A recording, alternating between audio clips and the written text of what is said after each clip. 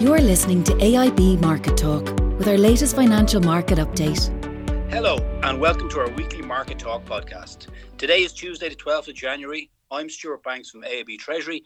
As usual, I'm joined today by Oliver Mangan, AIB's chief economist, to discuss the latest market developments. Ollie, we'll lead off with the UK. Over the last week, Euro sterling has traded in a very narrow 90p range. What does that tell us about the market's view of the EU-UK trade deal and what can we expect going forward? Well, I suppose you could say the stability of the exchange rate would indicate that an agreement was widely expected by the markets. Now, it's fair to say that going back as far as last May, the currency has been in quite a narrow range. I mean, 89 to 93p has contained all the action for sterling euro since last May. And since the deal has been done, or even the couple of weeks ahead of that, it's really been an 89 to 91p range. So as I say, in around the 90p level. There were expectations that the currency might get a bounce because of the removal of uncertainty if we had a trade deal. But the trade deal in the end has turned out to be a rather limited, or what they call a skinny trade deal. It's confined to goods.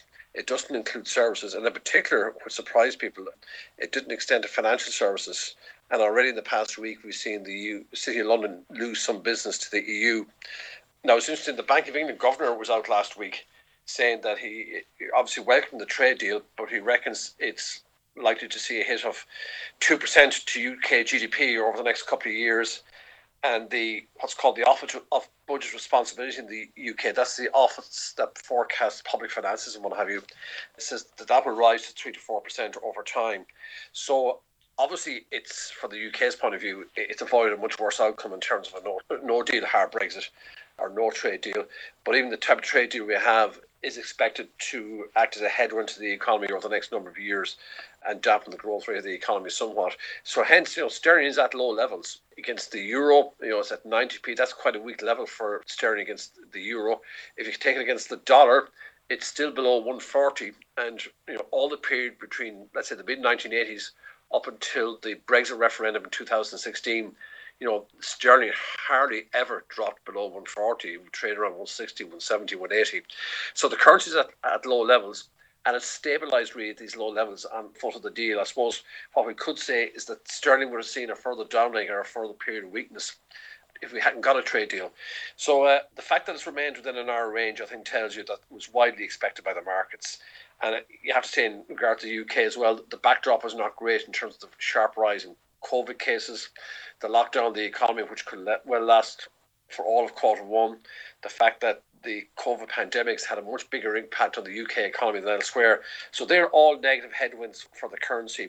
So, it's estimated the economy contracted by 11% last year in 2020, and growth forecasts have been scaled back for this year. So it's going to be the second half of 2021 or 2022 before the UK economy begins to recover from the pandemic. And I say you've had that added headwind now that the UK is out of the single market, out of the customs union, and we're really beginning to see, I suppose, signs of trade becoming far less frictionless. That's been the buzzword in regard to Brexit, frictionless trade. Well, I'm afraid it's no longer frictionless. I mean, businesses are surprised at the complexity of the new paperwork around customs documentation.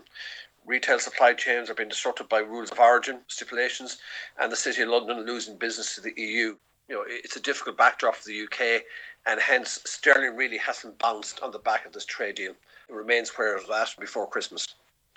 Okay, and sticking with the UK, Ollie, the main economic release this week is UK GDP data for November. What are we likely to see here? Yeah, well, obviously the UK went back into lockdown in November, and the forecast is that GDP declined by 4% in the month. Now, that is not as sharp a fall as we saw earlier on in the year because the lockdown wasn't as extensive. Manufacturing, construction and schools all remained open in November. But it's still a sizable hit to the economy, and it means that would take GDP down to about 11.5% below its levels, pre-COVID levels, I should say, from the earlier part of last year. So the key thing is it will be negative. There will be a fall in GDP, but nothing on the scale we saw in the early part of last year. But it just highlights the extent to which the COVID pandemic and the associated restrictions has impacted on UK activity. In November, output 12% below its pre-COVID levels. Obviously recovered somewhat in December, but we're into a much more extensive lockdown now. So, the UK, no more than ourselves, will experience a full year where activity has remained weak. It was a March of last year that the restrictions associated with the pandemic began to impact, and they're certainly going to last until March of this year. Okay, and moving to the US, Ollie, last Friday's US non-farm payroll saw a decline of 140,000 jobs, which ended 7 consecutive months of job growth in the US. This came as a little bit of a surprise, given the general economist consensus was in the region of 50,000 additional jobs. Perhaps you can give our listeners a little more colour on the number. Yeah, these were December data, right? And they were weak. Now, payrolls have been growing strongly and the growth was losing momentum. So economists were forecasting a very small rise of 50,000. In the end, it was quite a sharp decline, 140,000.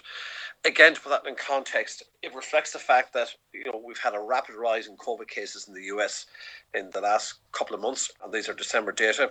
Restrictions have been reimposed in large parts of the economy, particularly the hospitality sector.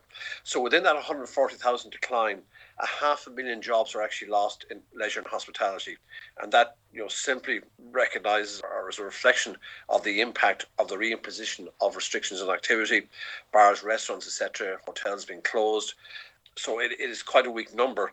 Again, to put it in a historical context, the US economy last spring, during the major lockdown there, lost 22 million jobs. Now they've got 12 million of them back, but they're still down 10 million jobs compared to where they were pre-COVID. And they're back into a situation where the workforce is starting to contract again. So, economies over the winter, through quarter four into the opening quarter this year, the US may see a stagnation of activity in terms of the recovery in activity, losing momentum, no growth. In Europe, it could actually be could well see a double dip recession. In other words, output decline in both quarter four and again in quarter one. The restrictions of the lockdowns are much more extensive in Europe than the US, but notwithstanding that, the type of restrictions being imposed in the US are obviously impacting the labour market. And I say 500,000 jobs gone there in the month of December in the leisure and hospitality sector. So it just shows you that the pandemic and the restrictions are having an ongoing impact in terms of the pace of economic activity and the recovery in economic activity. Okay, and finally, Ollie, this week also sees the release of Eurozone and US industrial production data. What is this data likely to show? Well, again, as I referenced earlier on there in regard to the UK, these data are for the US and Eurozone economies. And manufacturing has been able to remain open, unlike earlier on in the year. So we're expected to see increases in output in the December data in the US and in the November data for the Eurozone. But notwithstanding that ongoing recovery in the manufacturing sector, that would still leave output well below its pre-COVID levels. In the US, the forecast is for output to rise by about 0.5% in December. That would still leave the overall level of industrial production down by about 4.5% on its pre-pandemic levels. And in the case of the Eurozone, and it's been powered really by Germany and a strong export recovery there, the German industrial economy recovering quite well. Further rise in overall Eurozone output expected in November. But there again, that would still leave industrial output in the Eurozone around 3.5% below its pre-pandemic levels. So even in sectors of the economy where the recovery is ongoing, there's still some way from recovering all the output that was lost in the first half of last year. And I say other sectors which have been impacted by the new restrictions, and we're thinking in particular of the services sector of the economy, you can see the impact that's having in terms of the labour market data in the US. And we're likely to see that in data for January in the services sector of the economy in Europe. And indeed, in Ireland's case, with construction being closed, there were good PMI data here for construction for December, but obviously that's going to fall back again in January with the sector entering a fairly extensive lockdown as from last Friday. So it's a difficult winter for the global economy. There's no doubt about that. And it's going to be a difficult opening quarter of the year. We're likely to see output contract on a large number of economies. But at the same time, the vaccines are being rolled out. It will take some time. But, I think it's fair to say what we're seeing here is a recovery being deferred rather than derailed. The expectation is that over the second half of the year, as more and more of the populations in various countries are vaccinated, we will see a strong rebound in economic activity. We saw it in the third quarter of last year, except this time the hope is that a rising percentage of the population being vaccinated, that when a recovery takes root, it will be strong. I mean, interest rates are set to remain low. Governments are continuing to support economies. There's been a massive build-up of savings in the private sector, which will be run down as the recovery takes root. So there's still every prospect of a very strong rebound to economic activity over the second half of the year. But for now, really, it's battening down the hatches. We are in a very difficult period in terms of a rising number of COVID cases, both here and elsewhere, and that will take its toll on economic activity in the first quarter of the year. Ollie, we'll leave it there for this week. Thanks as always for your insights. COVID continues to dominate both conversation and markets. And for customers impacted by COVID, you can find the details of AIB's support packages at aib.ie/COVID. Finally, thank you to our customers for listening in. To stay up to date with the markets, please press the subscribe button to AIB's Market Talk on the podcast apps for iOS or Android. Talk to you soon.